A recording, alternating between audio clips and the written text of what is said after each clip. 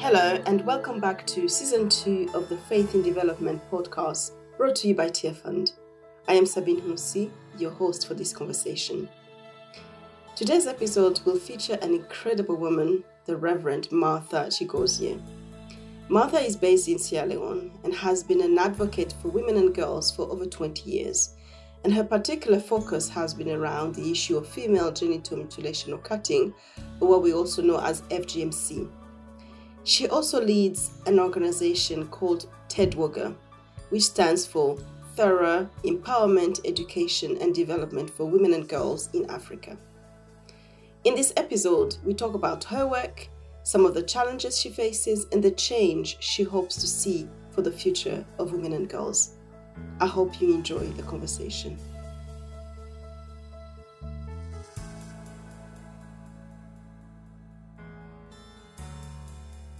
So good morning. Good morning, Martha. How are you?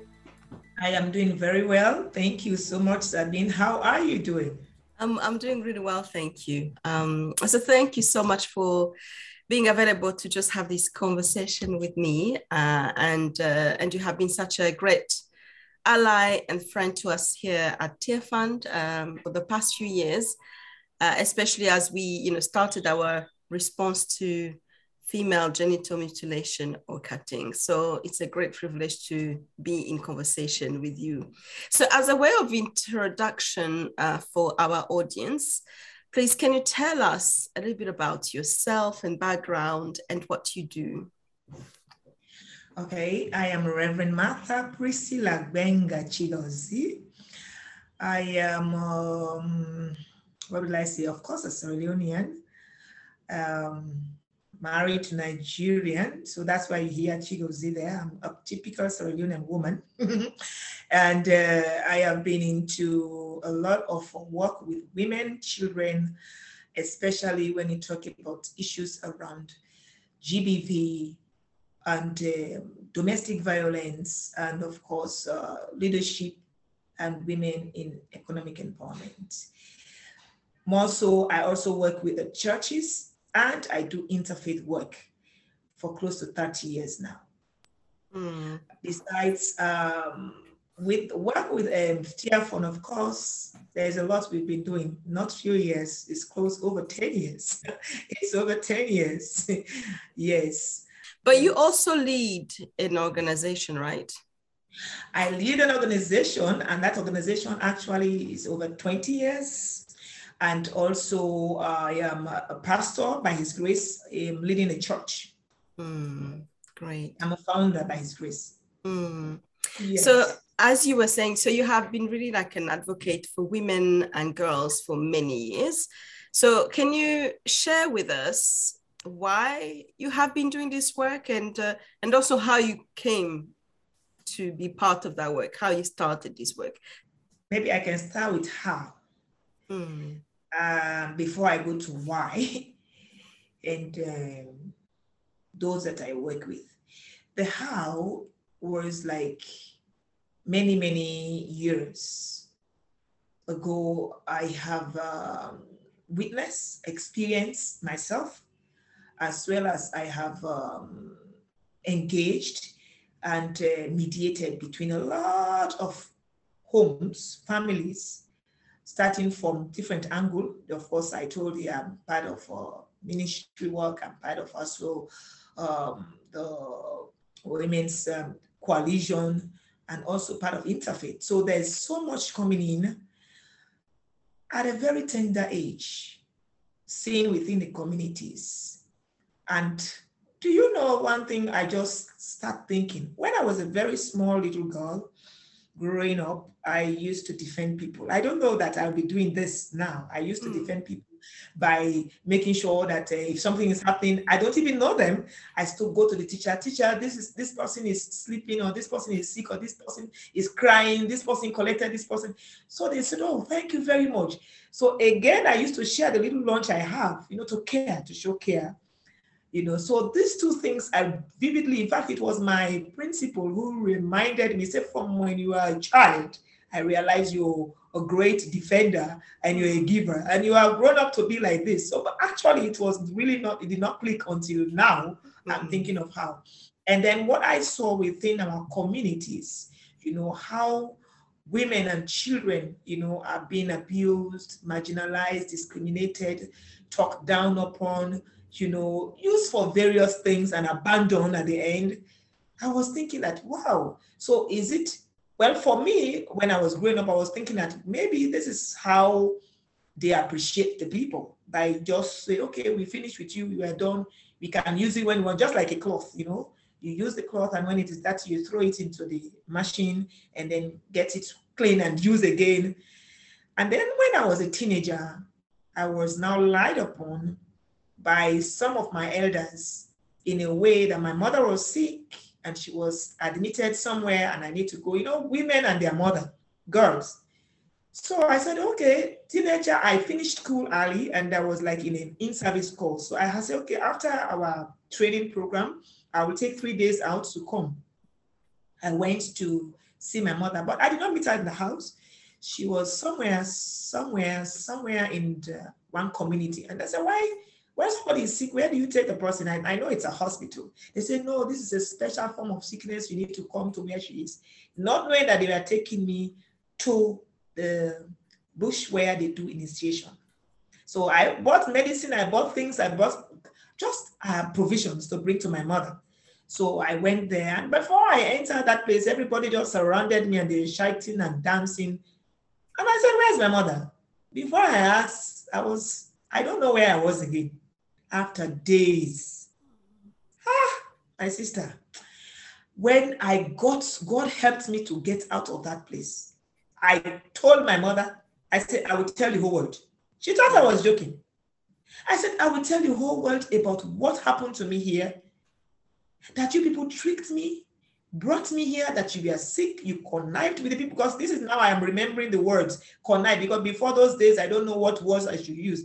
You have to, because I was just using the words I know, to come to now bring me to this kind of degrading treatment, because this is a degrading, for you in the community, you think this is a very laudable thing.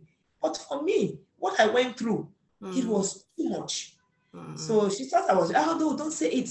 If you say there are some kind of things that will happen, this and that, and that. I said, okay, because of that, there was somebody who was passing by, was trying to encourage us to, so me, I was a church person. So I said, okay, I'll continue to go. But then I got more committed to church, more committed to the things of God. I started learning more. And I said, okay, one thing I need from God is I need God's protection to stand for what I believe. And why I said that, because I wanted to make sure I exposed this thing. And I told people, and I told my mother, I'm going to start with my younger sister. So that is how. And the why actually is because I really hated what I saw happening to people, whether from the FGM perspective or taking people to just do what they think they call it culture, custom, or tradition. And also the way society takes women, takes children, and how they just use and dump. So all of this was played in my mind, and I said, no, then I need to make sure I do something. And that's the why I am not into what I am now. Wow. No, thank you so much for sharing that, Martha. I think as someone who has witnessed you doing the work in the community and your advocacy, I can really see where all that passion came from and the reason why you have been doing what you are doing. So maybe if we focus on the issue of female genital mutilation or cutting or FGMC, which is a really contentious and difficult issue to talk about. I mean, we know that this practice happens in over 30 countries worldwide, and it is there's an estimation of about 200 million women and girls who are between the ages of 15 and 49 today, and who are living with the consequences of female genital mutilation or cutting. And as we were exploring for our Steer Fund, as we were exploring, what our response to such an issue as part of our wider sexual and gender-based violence work, So we started in Sierra Leone, and you were quite an ally there in this work, because you have been doing this work for quite some time. So can you tell us a little bit about this issue in the context of Sierra Leone? And so maybe explaining what initiation is, and just tell us a little bit about what is the context of FGMC. Thank you very much, Sabine. For us here in Sierra Leone, it's something complex. It is really, what will I say?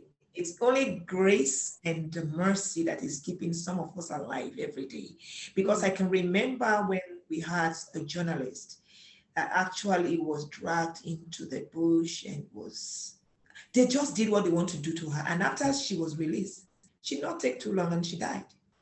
Mm-hmm. Some of these things are so complex that even to get 100 or 50% support from the government in our country, we have not been able, except where they are trying to say age of consent, which is 0 to 18. That shows how complex the issue is.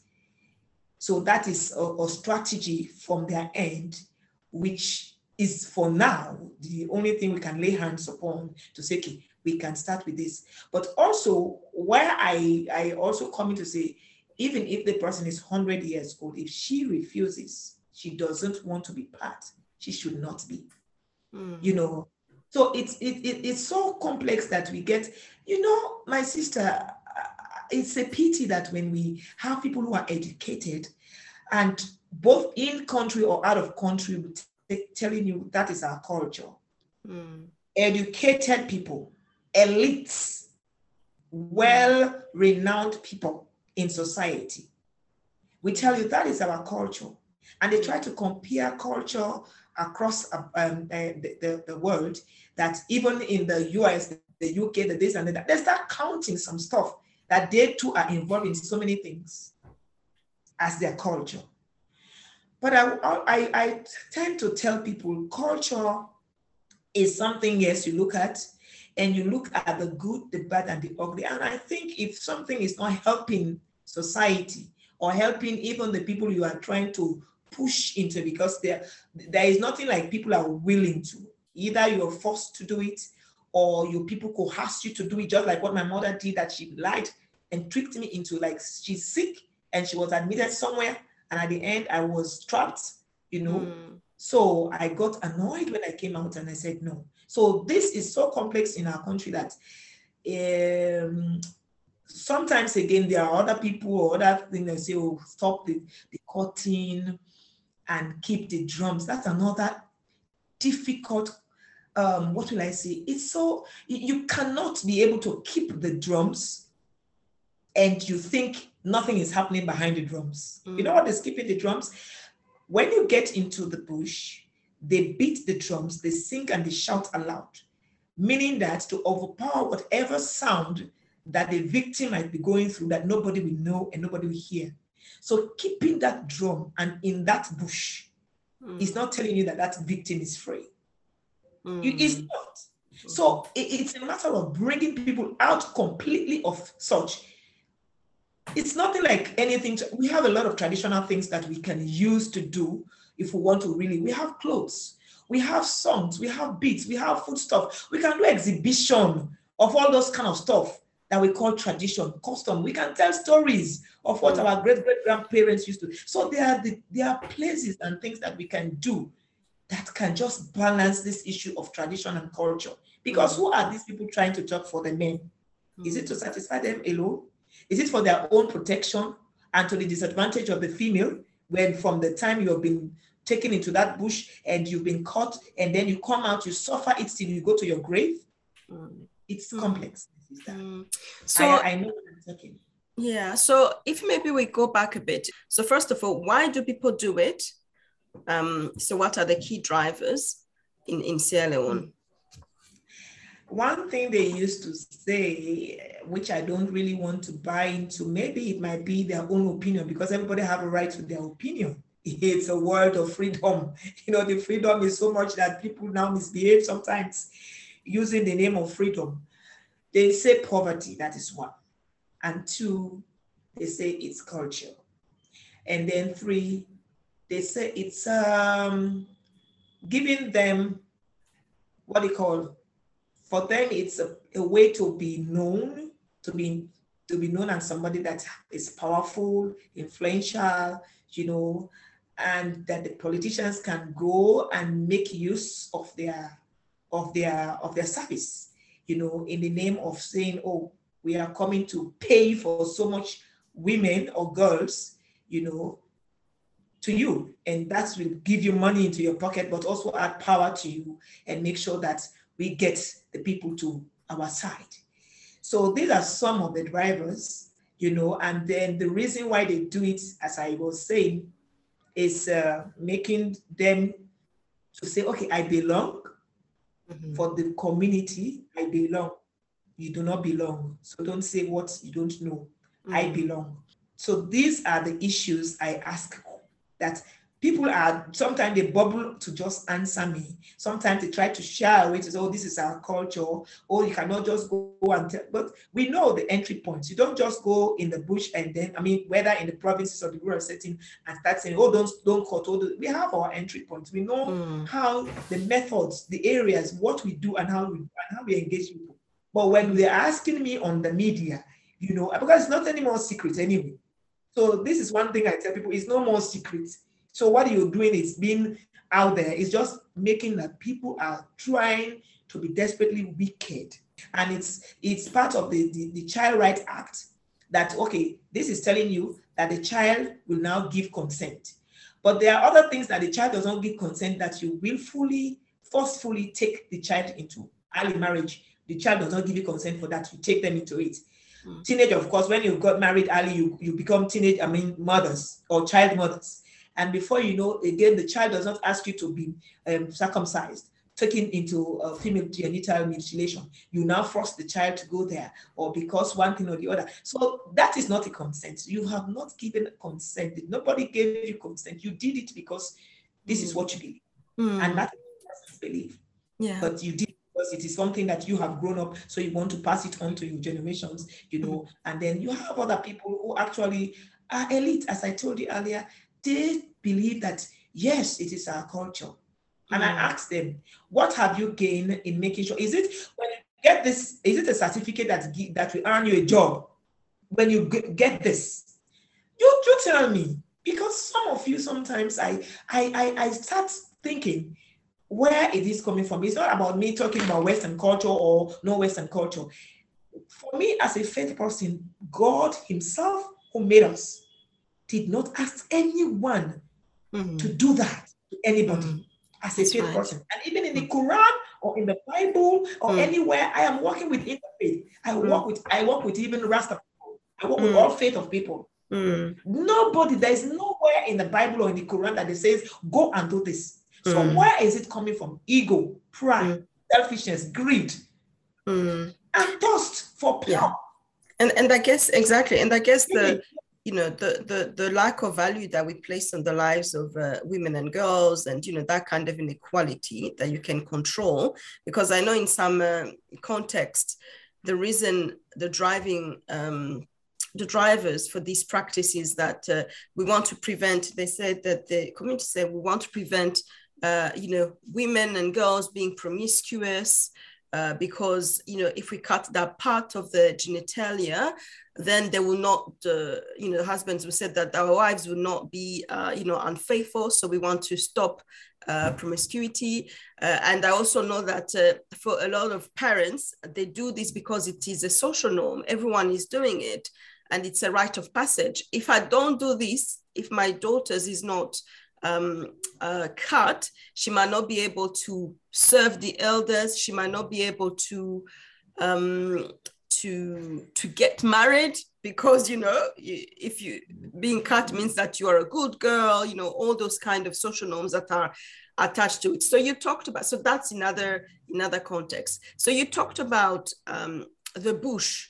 So for our audiences, they might not necessarily understand what it is, but I know that in Sierra Leone, you call it initiation. So as a young girl, you get initiated into a secret society.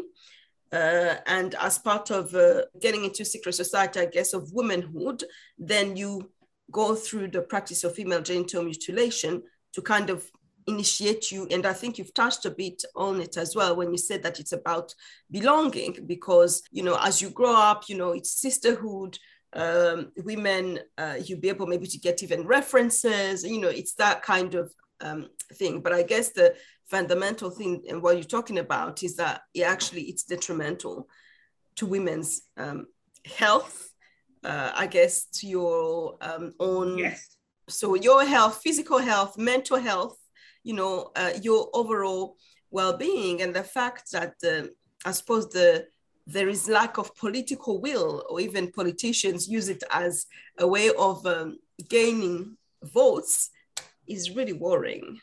You've said it all, Sabine.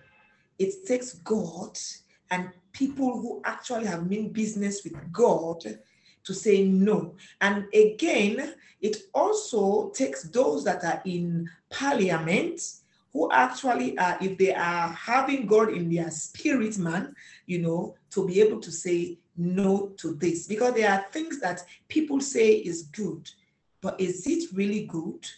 Why do you continue to do what you're doing? So in the bush, it's taking what I mean by in the bush, there's a certain place where they take people. It's not in your house. Even though I know, and I have come to know, because when I'm trying to do some other global research, you know, I am learning that people are doing things they are even doing it in the hospitals, you know, going into the clinics, you know, trying to make it, what they call it, try to make it more, what they call it, health. It's medicalization, really.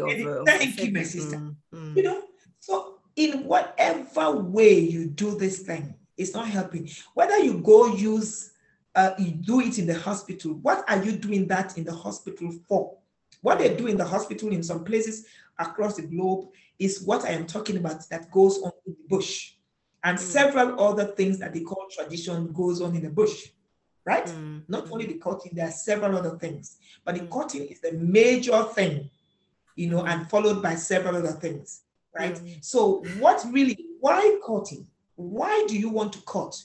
So coming back to my faith, as a person that is a person of faith, I grew up knowing that this is not correct. And when I learned from my word and from when I became more committed to serve God, and I realized that, and I searched the scripture, and I also engaged other faith, and I realized it is not correct. I had to stand up to say this. I will be not even a strong advocate, a very big advocate against this.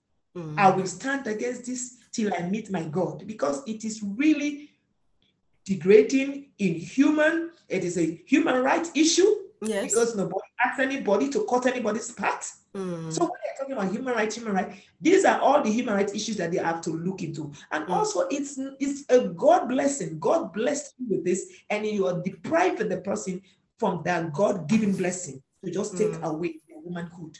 You are taking away their even urge, their everything as a woman, a full-grown woman. So when you are having sex, it's like you are going under another forceful pain. Yes. So that's why you see a lot of homes breaking. This woman does not want to have sex with me, and I'll go to another person. So again, homes are broken because some of these men say, oh, and it is the same men that say you should go and get caught because they want to feel, they want to own you, own your whole body, own your thoughts, own your feelings as well. What kind of inhuman treatment, degrading treatment is that? It is so inhuman that anytime I sit thinking, I feel afresh. When I start talking about this, I feel afresh as if I've been taken again, because it is really, really brutal, if I can use the word. It's like a real, it's not correct, and we should not continue to do what is not correct. The laws of have to be enacted to prevent women from this disaster. It's not just enacting law to make sure, we we have a law that says public order act passed into law, or many other laws that are not even helping anybody much. It's about power. So why don't you pass what is beneficial to women and children in the land? Because these are the huge amount of people. So who will have to help us with this? Only the politicians who have all their work committee members, who have all their people in the ground when they want to get votes. They are the same people that we have to help to make sure this thing comes to a halt. So let's maybe shift a little bit. So you are obviously a female faith leader. You're a pastor. What do you think are the opportunities to address this issue from a faith perspective? I mean, you've touched a little bit on that, but can you maybe elaborate a bit more? Okay, so using the faith leaders, both from the Muslim and the Christians and those from the Rastafarians and other faiths, because, you know, it's not just, we are not just Muslim and Christian, we have other faiths. Yeah. You know, they are the people who stand in front of their people, whether they call them congregation, they call them members, they call them whatever name that they call them in their centers of worship. So when you are able to educate them properly, and they themselves go down looking, especially for some of them, yes, but not all of them are aware. So those who have the understanding will now have to help those. So when they are well aware and they are able to now say, oh, this is it, I am telling you, it will also help to make sure we minimize. Because the thing is, the faith leaders, they themselves have a huge platform across onto the last village. You must see a mosque or a church or something that they say, oh, we are going to go to pray. So, and they have followers. So when they are aware and they know the good, the bad, and the ugly, they'll be able to also reach out to their congregations, as well as the parents and the husbands and the traditional people, as well as the politicians, to say this is not good. We need to stop it. We need to stop it. It's gradual, but also it's conscious effort, constant conscious effort. The word constant conscious effort is what we have to do. So, but they have a big role to play as faith leaders, because people listen to them.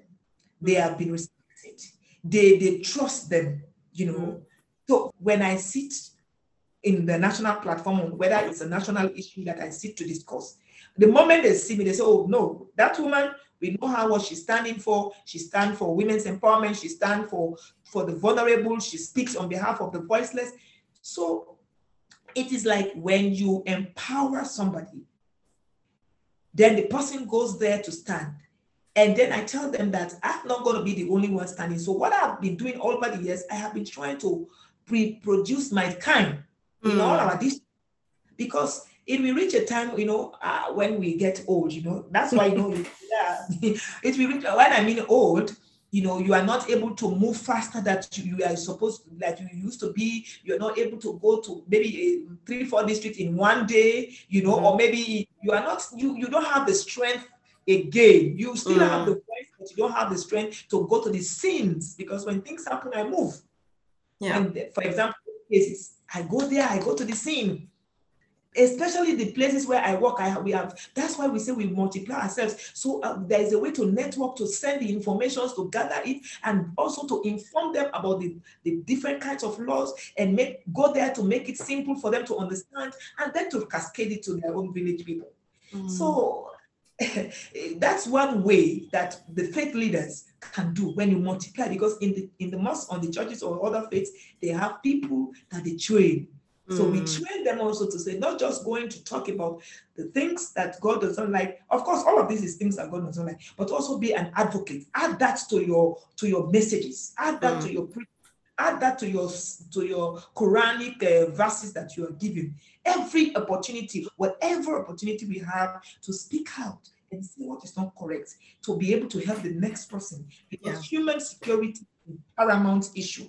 When your brain is not working properly, your mind, your spirit, your emotion is not working properly because of what you've gone through, you will not be productive. Sabine, you will not. You will just have that links, and then that's why you see a lot of unproductive work in some offices, because they are going through it, and when that thing comes, the trauma comes to their head. They start. You understand? It's like a shock. So they start going back to say, oh, so it is good that we tried. What we also do is to do a lot of counseling and trauma healing programs. It's a huge job.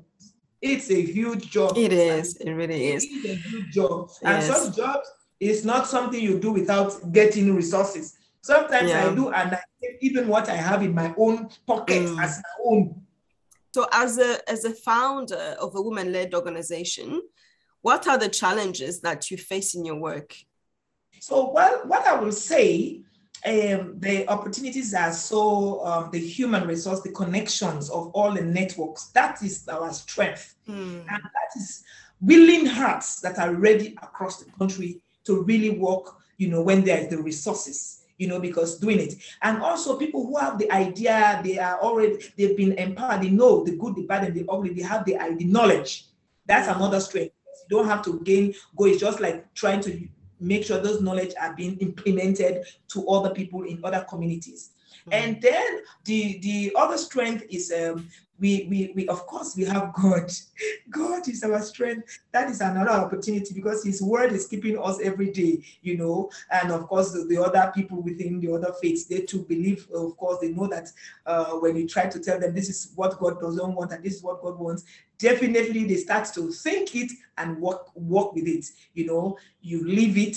It's not just to talk about it, but you live it by practicalizing what you say. And the challenge is, of course, number one, the issues around some of our leaders who are matching things, sometimes complicating some things. Sometimes they don't know entry points, how to do. So when you start gaining gains, before you know, they mistakenly do things that now start you all over again, So it's like setback. But anyway, it's regrouping yourself to retreat. To make sure you are able to continue.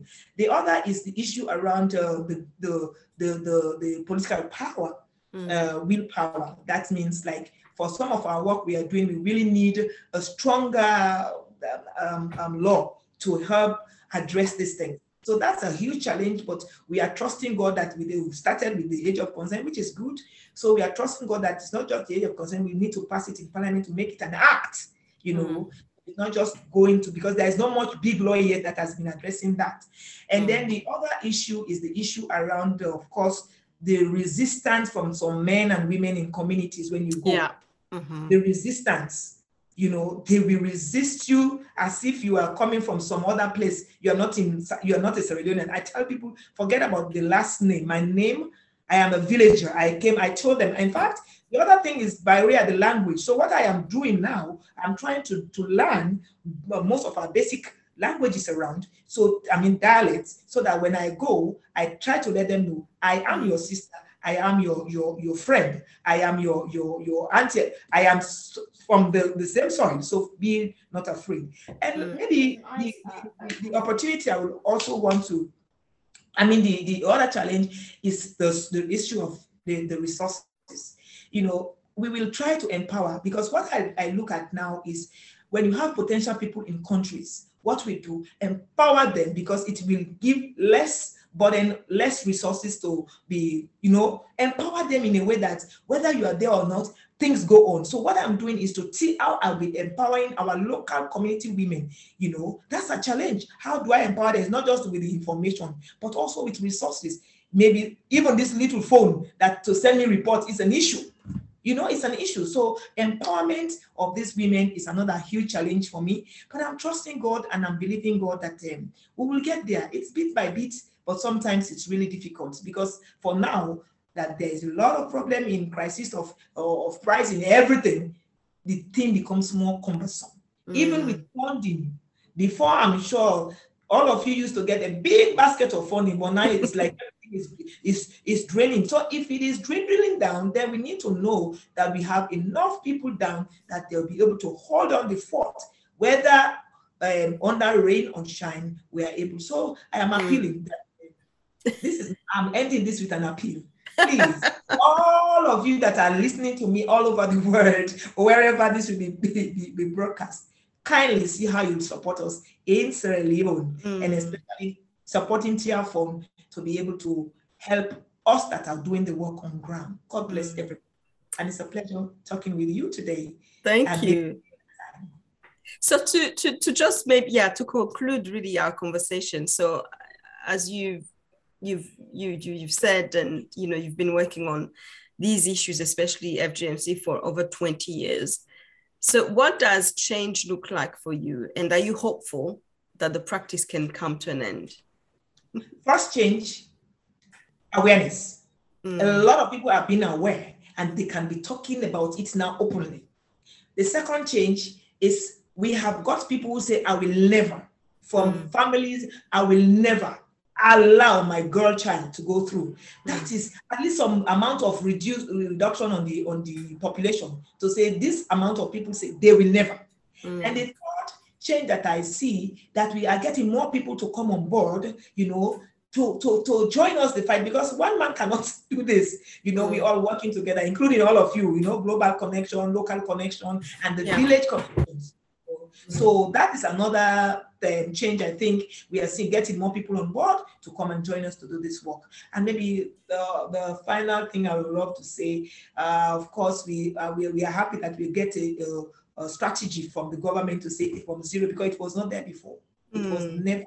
So if they say 0 to 18, and then the paramount chiefs for 7 villages have agreed since 2 years or 3 years back, which has never been. So it is happening gradually. We will get there by the grace of God. So these are some of the changes, and maybe many more because of time. I think I just say thank you so much, Sabine. Wow. Rev Martha, thank you so much for speaking with me today. And I'm really grateful for this time and really look forward to doing more things together. You are our friend, our ally, and it's just been great to have this conversation. Thank you so much. Thank you too.